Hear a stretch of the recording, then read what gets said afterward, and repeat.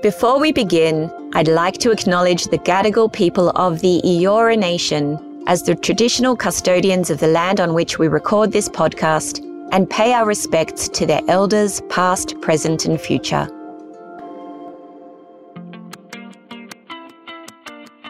I'm Dr. Jodie, and as an anxiety expert and adult, child and adolescent doctor of clinical psychology, I'm on a mission to create a world where every person can manage anxiety and thrive. Over the last 30 years, I've coached global organizations and worked across clinical and educational settings, including Harvard Medical School.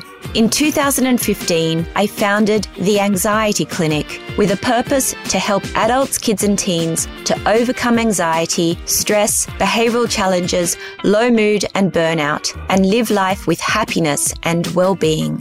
As a keynote speaker and executive coach, I love to help individuals, leaders and teams to master their mindset, enhance well-being and achieve resilient high performance.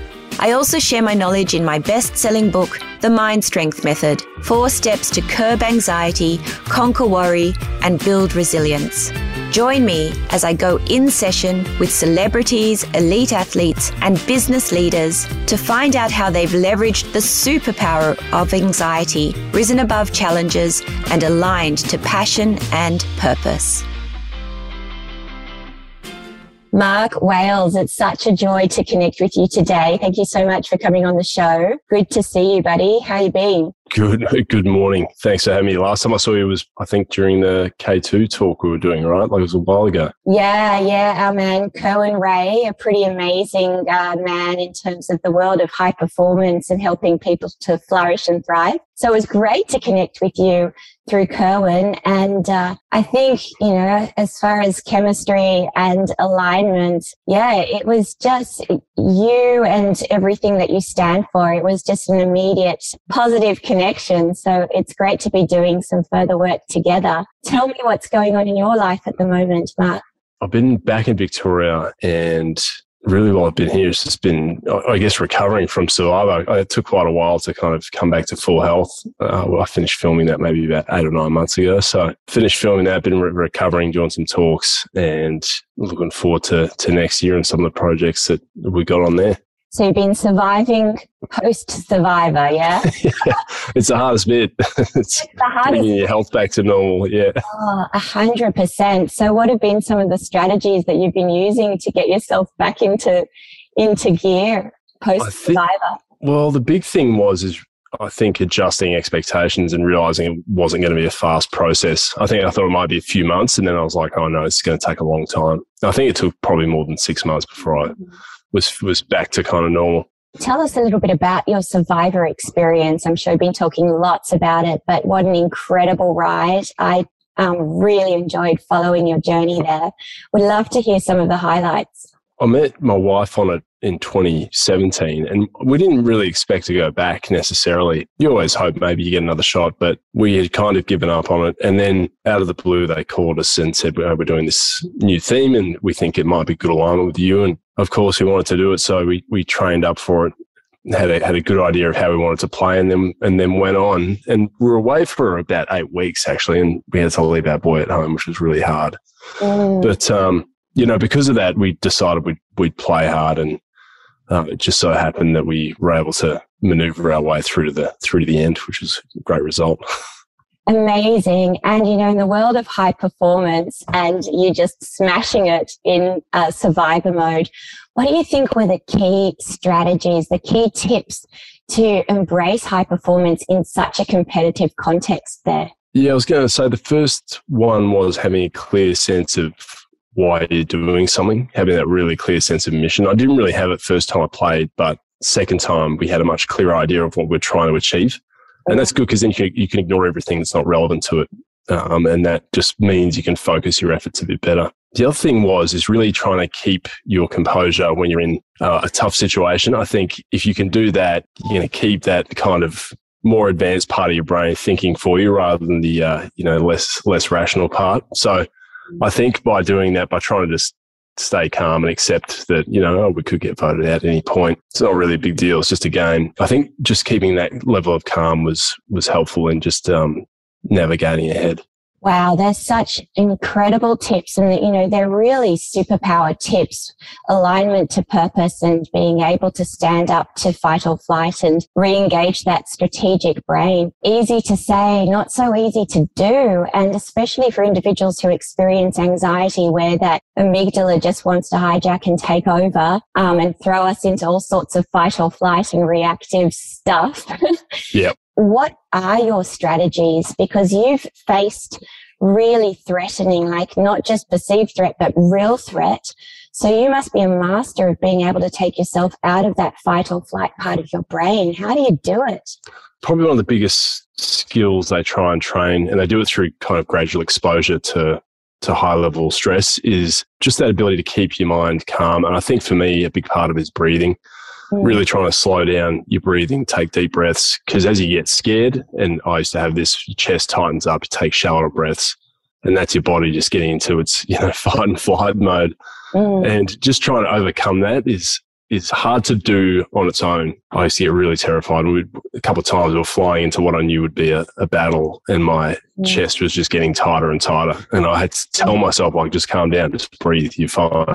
So taking us back to your days in the military and some of these really life-threatening situations, and leveraging those skills and the tools that you established for survivors. Survivors kind of a walk in the park in comparison, potentially. So tell us about the breath, because there's lots of different versions of re-engaging, taking yourself out of the sympathetic nervous system and re-engaging that parasympathetic nervous system. What are the breath strategies specifically? You talked about slowing the breathing down, but what do they teach you in the military that's the quintessential kind of the best way to do that? They had, I think it was a 4-count breathing. I think they told us, like, into the count of 4, hold for 4, out for 4. Or I've heard it called box breathing. I found that was hard to follow, but the concept is still really good. And that is that you're slowing down your rate of your respiration rate. You're trying to calm yourself down. It works quite well. But the concept of more conscious breathing, I guess, is what they were trying to impart to us. And even later on, when I went to the corporate sector, there'd be certain high pressure things that, might be a meeting I had to present for or something. And I would find the same thing. I would get really nervous about it. And I just try that breathing. And even keynote speaking, for years, really, I got quite nervous before keynote speaking. And so I think keeping that conscious breathing really helped. Yeah. And so if we talk about the superpower of anxiety and, the care factor at play, that wanting everything to go well, keynote speaking is a really wonderful example of that. And to hear you, Mark Wales, getting nervous, it's kind of like, what? And, in that on-stage context. So if you take yourself to a particular time where you were delivering a keynote, and I've had the absolute pleasure of listening and watching you on stage, and you just do it so magnificently. Can you think about the last time those nerves showed up? Is there an event that kind of comes to mind? There's not one event that comes to mind, but funnily enough, it's actually, I find it harder in more intimate settings, or you're much more visible in a small setting. If you're if you're talking to a couple of hundred people or 400 or 500 people, you are just a figure on stage, and it's not quite as intimate. I think in smaller rooms with a smaller crowd, and they're generally pretty high caliber folks, that can be quite hard because you're on the hook at that point. You're trying to deliver something well. So I can remember just about to go on, and I'm trying to calm down because you want the first part of your presentation to go well because it sets the tone for the rest. So I'm just trying to keep myself calm for that first bit. Absolutely. It really does. You kind of get into this flow state once you're up there. If you think about what are some of the worry thoughts that are going on prior to going on stage, what are some of the thoughts that can kind of try to bowl us over and kick that fight or flight into gear? Any things that come to mind? Some for me revolved around, I may not be qualified to do this, or I shouldn't be up here talking about this. This is personal stuff. I think just those fears about being vulnerable in front of a crowd can be quite scary, but I think I got better at speaking when I realized that this actually isn't about me at all. It's about who you can help in the crowd and how you can just change someone who might be having a bad time. You might be able to help them quite a lot. So once I realized that it wasn't about me, it was about them, it became a lot easier. It actually became a hell of a lot easier to do speaking because I wasn't so focused on myself. this strategy that you're talking about is going to help so many people, because what you're doing, if we talk about performance anxiety, or sometimes social anxiety, it's that really self-absorbed, self-focused attention. And, it is the care factor. You want to make sure that you deliver really well. And so that is the superpower of, wanting to deliver at a really high level. But what will happen is the spotlight's internal. So what you're doing in that moment, turning that spotlight outwards and bringing it back to heart. And what I love specifically about what you said is you are taking it back to values, and you're taking it back to purpose. And to use your words, helping people takes it right into that heart connection. And, when I was listening to you, that's exactly what I received. So clearly you're smashing that strategy. Awesome. Yeah, I felt that heart connection, and it was just brilliant. And the tools that you talk about are really, really helpful as well. I think once I realized that really helped a lot. And it helped not only with speaking, but it helped with writing too. I'm like, actually, this book isn't that I wrote before. I go, this isn't so much about you telling a story. It's about a lot of people reading it who might get something really good out of it. And I think if what you're doing does that, then it's a good result for everyone. Absolutely right. I get asked the question quite a lot about how do you do what you do in terms of helping people with anxiety or in high performance or as a keynote speaker. And it is very much taking it into that heart space around the connection, and leveraging your own experience to help others can be very helpful, but ultimately bringing it back to heart and passion and purpose and strategy as well. You have had an incredibly fascinating life, and it was such a joy to read your book. I read it. Honestly, it was a COVID book, I have to say. So thank you. Thank you for keeping me company through COVID, through my COVID bedridden experience. I should rephrase those words, by the way. Your book kept me company, but it was great. I read it from cover to cover. Let's go back to some of these incredible life experiences that took you into deep, dark places. You set out to write the book. What were you hoping to really deliver in terms of some of the key messages? Yeah, I think a lot of the military memoirs I'd read, and I'd been reading for a long time since I was a kid, really, a lot of them didn't touch on the part that I was most interested in. And that was kind of, what does this combat or what does this fighting do to you as a person? Because you go in as one thing and you come out different. You've been marked by something. It can harm a lot of people, and it helps people at the same time. So that to me was a really intriguing part of it. And a lot of them I read, they kind of glossed over it a lot. And they weren't getting to the core of the issue that I was really interested in, and that was the impact it has on people. And so when I wrote mine, I thought, this is what I'm going to try and use to differentiate it a bit is, there'll be combat in it, but if you want a combat book, there are better ones than mine. But in terms of the impact it had on me, I was willing to go a bit deeper into that. And I think as uncomfortable as that was, I think it was the most rewarding aspect. And I think it's the part that people will speak to me about most is, we're glad you said this, because if you can experience it as a trained soldier, then, it's okay for me to have something bad if I witness an incident or I'm involved in a tragic accident, then it's okay for me to have these issues as well. And there is a way out of it. That's the important thing is there is a way to improve yourself and your quality of life. Yeah, super powerful. And, recognizing that it is okay to not be okay, and leaning into that vulnerability and giving people a real sense of you can get through hard things, you can do hard things, and you can find that resilience in you. So for a bit of context, I'd love to hear more about what was the role that you were playing, elite military engagements in the SAS. Tell us a little bit about that.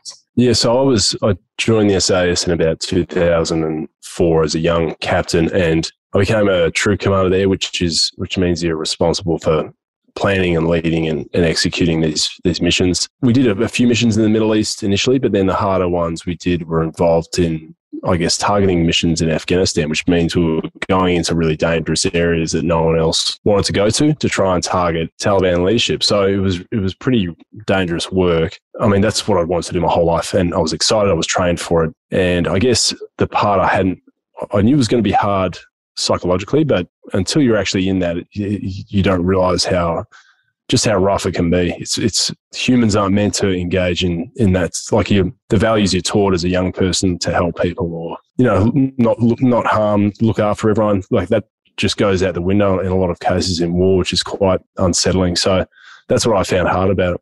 Absolutely right. Getting in there and doing stuff that we just have no comprehension of how to deal with some completely different paradigm and context. And so you're in there, you're fighting, and there was some deeply traumatizing experiences. What are some of the things that you went through there in your experience? The first occasions were in combat in 2007. One of the first ones, my patrol commander was shot and killed at a battle in the Trora Valley. And it was just such a shock to me because that didn't happen to us. We survived battles. We did well. You know, no one got killed. And then all of a sudden this happens, and it just shook a lot of my, I guess, core assumptions that I had, that we would be fine, that I would live a long life, that everyone around me would be fine as well. All that kind of went out the window. And all of a sudden you're wondering, maybe you are going to have a short life. Maybe you are going to see more of this. And what's that going to mean for the rest of my life? So it was a lot to absorb in one incident. And I think it changed a lot about how I viewed life. I think I realized how short it could be, that I kind of made a promise to myself later. I'm like, if I do get through this, I'll make sure I really make the most of it. That's a really, really powerful lesson, right? And that sort of out of horror, out of trauma comes that deep reflection and how to make the most of your life. So incredibly helpful to be able to take it to there. I can imagine post-trauma, it must have been bloody tough. So what were some of the experiences, whether you call it PTSD or otherwise, that you might or might not have experienced? What was your personal experience going through these really traumatic life experiences? I know some changes in behavior that weren't normal for me. So I was more socially withdrawn. I didn't want to talk to people so much. Didn't want to socialize. Definitely was having trouble sleeping. I was having trouble concentrating. And just trouble working as well, and trying to get through the grief of it all. I think those things combined really added up to you're not in a good place. You're not well. You're not operating at your best. Your friends and family know that. And I think for a while I thought maybe I'm losing my mind. But once I did some homework into it and I spoke to professionals about it, they're like, no, this is what happens when you're exposed to trauma. And there's a way out of it. We can kind of correct things. We can rebalance things just with some basic interventions. And I think when I heard that, especially the science of it, I was like, oh, this makes sense. I'm not crazy. It's just this is how the brain responds to trauma, and you can get through it. 100%. And that's, a really key message is not to suffer in silence when the right scientifically supported strategies can make such a powerful difference in an individual's life. And this is actually normal consequences post-trauma for individuals. So we got to smash stigma and shame and help people to seek out the help that they so very much deserve. And I love that you are such a shining light in that space, Mark, helping so many people through sharing your story. So what were some of the strategies when you recognized it's time to do something, it's time to look after yourself, which is awesome that you did? What did you find particularly helpful in the tools and the techniques that the professionals around you shared with you? The hardest thing for me was accepting responsibility for my recovery and admitting that I needed some help. I think once I did that, I was on the road to recovery. And that's kind of the hardest bit is taking some ownership for it. I think no one else people can help you, but you've really got to be the one that takes the steps forward to recovery. So that was an important step. And then I spoke to a neuroscientist from the Army who just explained the science of trauma to me. And he goes, look, we can rebalance your mind with some interventions here. And we're going to focus a lot on diet, exercise, and rest to try and get you, I guess, stabilized, because you don't just have a mind on its own. It's part of a system, and your physical health is part of that system as well. So what he focused on holistically on my health as a person, not just my mental health. And that really helps. And then the other two components were kind of related to social connection and purpose. He goes, with good social connection, you can really improve your mood. It means you don't suffer some of the cognitive decline that you can when you're lonely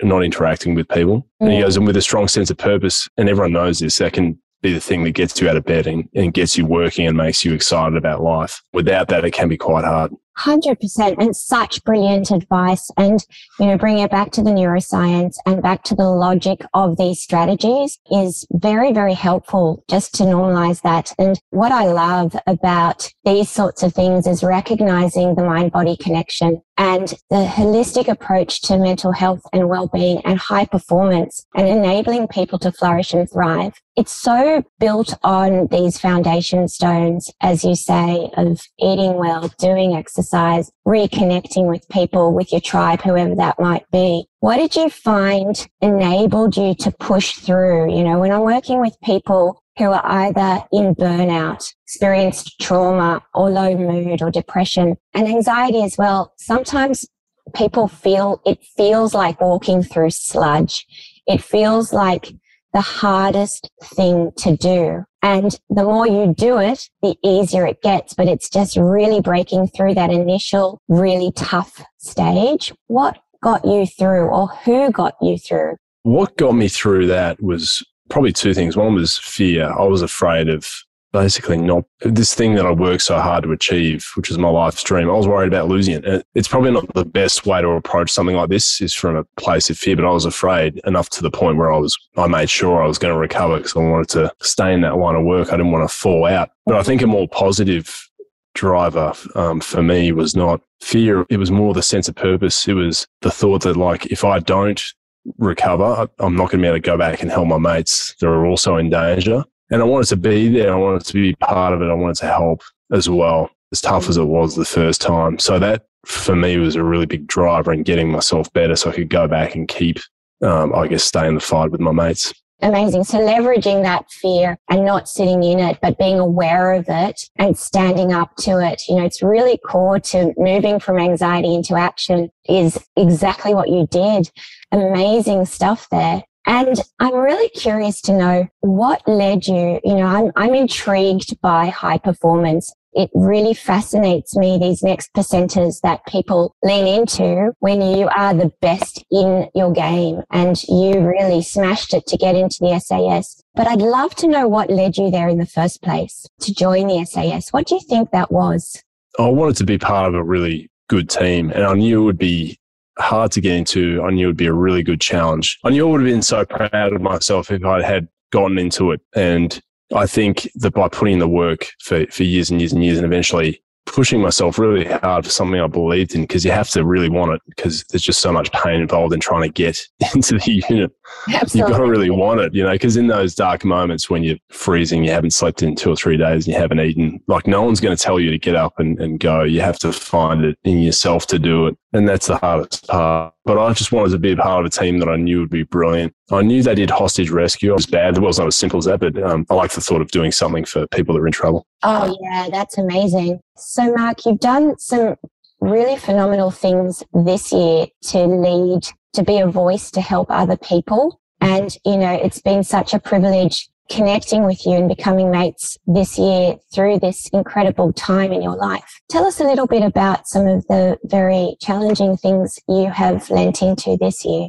So my brother and I, when we were young, this is in the 80s in Perth, were victims of a sexual assault, basically. There was a kind of trusted extended family member that we were left with for a short period of time. This guy indecently assaulted us. And my brother and I, we both knew about it, told my parents about it in the mid-90s, but decided not to do anything at that point. And then after I had my son and I saw the age he was, I kind of went back to it and went, no, we can't let this go. So I spoke to my brother about it and he was happy to go and take it to the police. So we did that. And after about kind of 2 years of developing the case, we went to trial this year, and it was delayed quite a lot due to COVID, but we did do that. We went to trial and the accused was found guilty. I think 3 counts of indecent assault and sent to jail. It was a weird thing to go back and revisit. It was really like confronting the boogeyman for me. I think it was something that I'd put aside and didn't think about. And I thought it hadn't really affected me. But then when I went back and we revisited it, I thought, no, this was unfinished business and it had bothered me a lot. To turn around, I guess, to go to court and to explain the case to our peers and to have them believe us was a huge vindication. I think it went a long way to closure. And the funny thing is that when we came out with this and we talked about it publicly with a couple of journalists, there was so many stories that related not only to this guy that we heard about separately, but to just other cases, especially young males. I think males aged kind of 1 to 17 have a really high likelihood of sexual assault in that window. So it was an unusual thing. I don't think I've ever done something like that before in my life, go to court over something like that. But after we did it, it was a huge thing to have finished, to have gone full circle on and to have brought a resolution to it was important. Absolutely incredible, courageous action leaning into that. That's almost, if not more courage, if we're going to put judgment on it, about, if we talk about being in the SAS and doing these phenomenal things, and how courageous is this incredible act that you have lent into and done, and so tough. So what have you done to ensure that you're looking after yourself and you're trying to help with the healing, going through some really tough stuff in the court case? Yeah, I think the biggest thing was, I went back and tried to reconnect with everyone because I'd had such a busy year. I hadn't been in touch with my mates for a while. So I've gone back now and started reconnecting, reaching out to everyone and just checking in. And I think just that, making sure that you're feeling that you're not alone. I think especially if you've got a family, you feel like you're working quite hard and you can get socially isolated. So I was trying to stay on top of that and stay in touch with everyone. That's probably the main thing I've done. Yeah, incredible. And you've got such a family that, you're in it together. And so tell us a little bit about your family. Yeah, I've got Sammy, my wife. She's on an expedition now in Nepal. She does a lot of similar stuff to me. She got me into corporate speaking, really. And she's a former lawyer and became an endurance athlete against probably all odds. And she's done a really great job at just inspiring a lot of people. She really works in the female empowerment space. She's got a Her Trails business, which is really a trail running community for women that's run remotely. So that's been a huge success for her and she's really loving that. And she's on expedition now in Nepal. And you've just come back from Nepal as well, right? I just came back. I went over to pick Harry up and I went up into the valley to go and find him and went through the monsoon and got bitten by a few leeches, but eventually got there. It's a dangerous area. She's going to be there for a while, but it's super dangerous. But she's pretty tough. She's pretty smart, so she'll be fine. Harry's 4.5 years old. Is my son, and he's just getting to that age now where he's such a little man, his own independent guy. So I've had a lot of fun just spending time with him since the year's been over. How incredible. And so for individuals who are parents out there, any top tips? Because you've got this beautiful bond with Harry. I see how mindful you are, when you're in the moment. You're just absolutely loving spending these precious times together. What would you love to share with people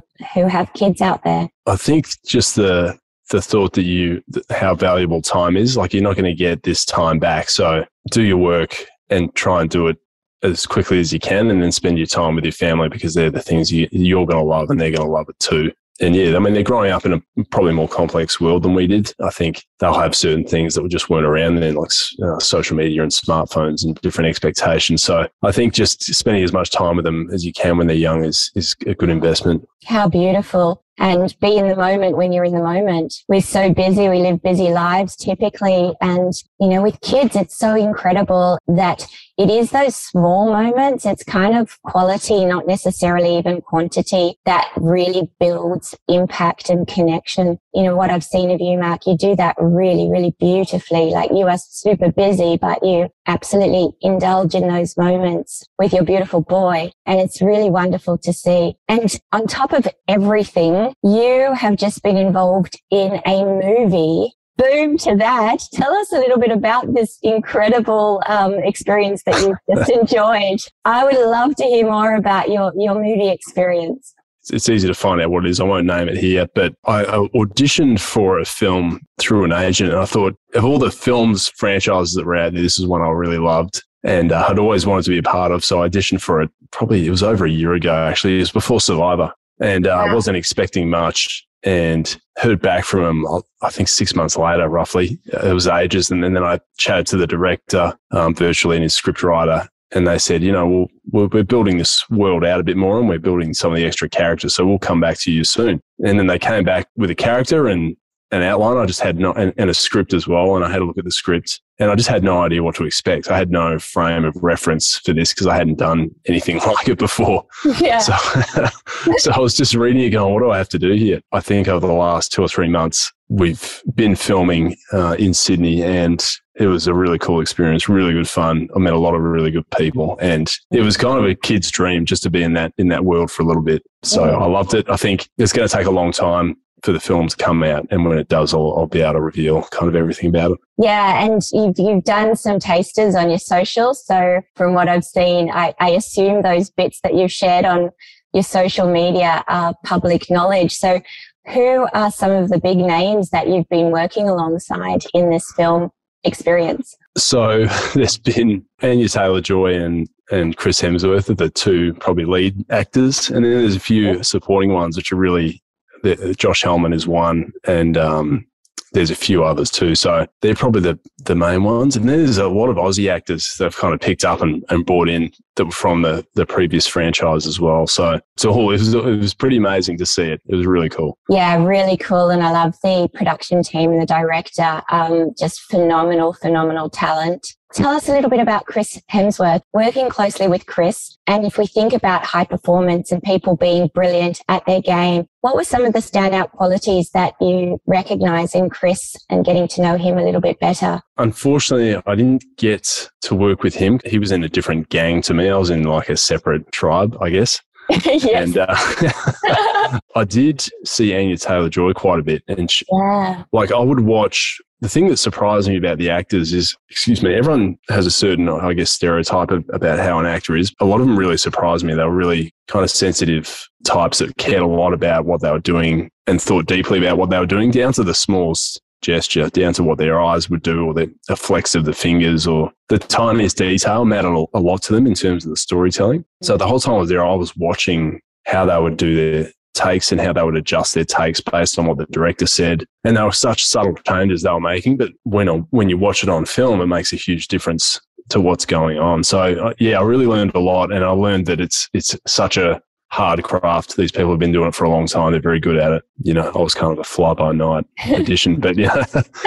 Well, you got the gig. So what were the criteria that they were after for the audition? What did you actually have to do for that audition? There were 4 parts. There was a monologue recital, which was from a film called The Network. And then they asked you to tell a funny story. There was a bit about the end of the world, like how would you act? What would you do if you had to survive for like the next 5 years? I talked a bit about, you've got to have all the stuff organized, but you've got to have hope. You've got to have this belief that you can survive and make the world a bit better, or build a better world, I guess. Because if you don't have that, it's very hard to keep going. And I think that's something that resonated with them, because I think that is a theme in some of the films, is like the sense, the hope that you can do something better, you can leave or build something better. And you got the gig, so how good is that? Great. Couldn't believe it. And if we're talking about, high performance and thriving, I would love to know who in your experience, because you've worked with phenomenal people along the way, has been really inspiring for you, whether it's individuals or whether it's books that you've read or things that you've listened to or watched. What would be some of the things that really stand out in terms of inspiring you to achieve high performance and thrive? I mean, it's unusual, but there was a playlist on YouTube called Mateus M. And in it, he had these probably 6 minute long, they were motivational videos really. And they were just clips of people from different keynotes, just talking about different parts of their life. And it was all cut to sport footage and that. And I started listening to this when I lived in New York. I really loved it. I really loved listening to it. It was so inspiring. It was exciting. It was cut to good music, and it was just good. It was really uplifting to listen to. It was never cut out as a motivational type person, but when I listened to that, I was like, oh, this is really cool. Yeah. And so I spent would have been a long time listening to that. And it was kind of I was encouraging myself almost subliminally to go and, keep trying to do something that you're excited by and something you believe in. So just little things like that can really help. And there's a lot of good people in these fields. I think there's quite a few veterans that have gone on and done something different, whether it's a good podcast or written a good book. I'm always watching to see what other people are doing, because try and support the community and cheer other people on, and where I can, because you know what it's like to leave the military and keep working and trying to find purpose. It can be hard. So when you left the military and to find purpose, and so that took you overseas, to other places overseas, what did you do in that chapter in your life? You went to explore the corporate field. Tell us about that experience in your life. I wanted to leave the army and go to business school in the US. And I think part of that was if I was going to leave the army, I wanted to do it in a way that was going to be as helpful as possible. And I think 2 years of full-time study would give me a chance to rest, and I'd be retraining myself at the same time. And it would open a whole lot of other doors in a different country. And so I had to work really hard to try and get the results to get into business school. But when I did get it and I went over there, I found it was it really gave me whole another world to look at that I had no idea about, and had to retrain myself and learn new skills and meet new people and talk differently. And, I had to give up some of the habits that I'd had built into me for so long. I think that just that change for me was a positive thing. And I went to the corporate sector and I did consulting initially and startup work. And I think a lot of companies can be very good with people. I think a lot are indifferent to their workers. And I think that it's unfortunate. I think people don't realize the swap that they're making is that if you're swapping your life for income, which you need to do in some cases, but in other cases, it's quite a bad swap. I think people undervalue their time. I think if you're in that situation and you're in a part of work that you don't really believe in, then start looking for something different. You don't have to leave your job, but just have something on the side that you're doing that you believe in. It doesn't matter what, kind of like what you're doing. You've done a book and you're doing a great podcast. Things like that are exciting and fun and different. And they make a real contribution. So your early life experiences and, your relationship with your parents. I'd love to hear a little bit more about this and some of the things that happened, some of the tough stuff that happened, particularly with your mum. Yeah, I was lucky. I was just saying because it was a different kind of era in Australia. It was the early 80s. I wasn't put in daycare. I was with my parents the whole time. Mum looked after us. We had all the aunties and uncles nearby. So we had a little tribe going in the towns we lived in, which was Newman in Western Australia and Perth. So I was lucky. I had a really good childhood. And both my parents were present. Like Dad didn't go away a lot for work. He didn't work long hours. He made sure he came home to us. And I think it's hard to do as a parent. And I was lucky because I got that good foundation. So when I did go off to the army, I kind of had, from having a fairly stable childhood, I think it just gives you that foundation you can build on that you really need. I think a lot of people don't get that. They get certain traumas at a young age that can really affect you later in life. So I felt really lucky for that. I mean, my mother got cancer and unfortunately died when she was only 50. And so I think I was in my early 20s at that point. I just joined the army, and that kind of changed a lot for me as well. I instantly thought, well, I'm only going to have till I'm 50 at best. So it kind of it gave me a bit of urgency that I probably didn't have before. And I can remember my mum telling me, I thought I had more time than this. And that really left a mark on me for sure. Yeah, that I can totally relate to that. My father passed away from cancer as well at a fairly young age. And it really does make you realize, make the most of your experiences and embrace life with passion and purpose. And there you were, such a young man and in the army. What sort of behavioral consequences do you have? Like, you've got the positive stuff, but what about some of the perhaps challenging stuff and even self-sabotaging kind of behaviors, whether it's this point in your life or other times where some deep, tricky stuff happened? You said, when you went into New York, you left some behaviors behind. I'm curious to know, when there have been tough things going on for you, what are some of the behaviors that you recognize were potentially self-sabotaging behaviors? In not so much my mum's death, but later on when young guys I knew that had been killed, I think that was, in a lot of ways, that was harder because they were taken well before their time. And looking back, I became a bit nihilistic. I think a bit self-destructive. I would drink a lot with my mates. I didn't really care about what happened to me. I expected that maybe we'd be killed overseas, not even C-30. I didn't know. And to be honest, I didn't really care at that point. I don't know how that response comes about, but I think it was just me struggling to deal with it. To be honest, I don't think I had the maturity at that point to really understand that this is a part of life, that sometimes people do die young, and often the good people die young. And I think I just didn't understand that quite at that point. And I think as I got older, as I got in my 30s, I got a bit more, not accepting of it, but I think you're just not as naive about it at that point. Absolutely. You can get that distance and stand up to it more readily, even though it's tough doing that. Even accept it, yeah. Yeah, absolutely. And now in this beautiful stage in your life as a dad and as an incredible partner and professional, but particularly as a dad, because you've got such a wonderful relationship with your son and he's in this incredible, impressionable age. If you could share some key messages with your beautiful boy and you could tell him anything, what are some positive and empowering messages you would love to deliver to him? The thing I'll tell him, I think the part that catches you out when you're young is you're insulated a bit from some of the hardships of life. And when you encounter them, it's this big shock of, oh shit, I think, I didn't realize people died, or I didn't realize that sometimes life isn't fair. I would try and explain those realities to him and just go, look, none of this kind of matters. You're going to have to get on with life anyway. But I guess the point is try and choose something you really love. Try and choose something you really believe in, because you can fail at something you don't really want. Choose something you do want. And do your best at that, because I think that's where the real rewards lie. And I think everyone wins. If you choose a field of endeavor that you really love and you're good at, the world gets the best of you and you get the best of the world. And I think people make that mistake of shoving themselves into a box that they think they should be in, because that's what society says or their friends say, but they never wanted it to start with. And when it's time to make a change, they've lost a lot of time. So I think I'd make that point to him is like, just think a lot about what you want to do with your life, because it's not long. You haven't got it for very long. So make sure you're happy with what you're doing. Absolutely. Design your life. I can so relate to that. When you do something that is really aligned to your heart, you jump out of bed in the morning. But that's fantastic.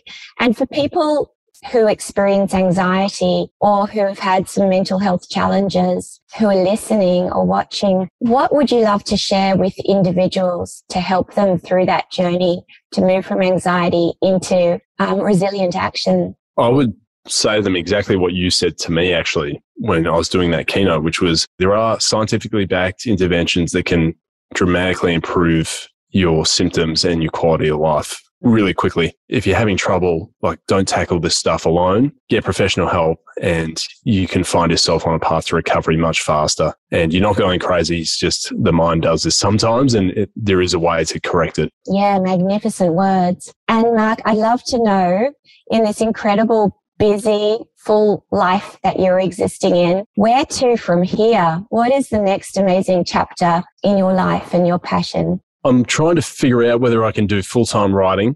So I'm going to try a fiction book and see how that goes. And then if that works, great, I'll be on my way. If not, well, I'll just stick at the keynote speaking and a few other things and spending time with my family. So I'm just trying to make sure I can find a good balance, basically, and go ahead with that. Fiction writing, another notch in your belt. Maybe. Amazing stuff. Well, it's been such an absolute joy speaking with you and getting to know you. It's a real privilege, and I love your work. So well done on having this heart that is enormous and sharing it with the world. And yeah, thanks for doing a deep dive and sharing some of your life experiences today. I've really loved it. Thanks for having me, and love all the work you're doing with this. I think it's super needed at this point in time, for sure. Amazing. Take care. Bye for now. Thanks for listening to Where To From Here. If you like what you've heard, be sure to click follow or subscribe for future episodes of Where To From Here via your podcast app. Leaving a review helps others find the podcast, and for more information, head to drjodie.com.au or follow our socials at _Dr. Jodie_.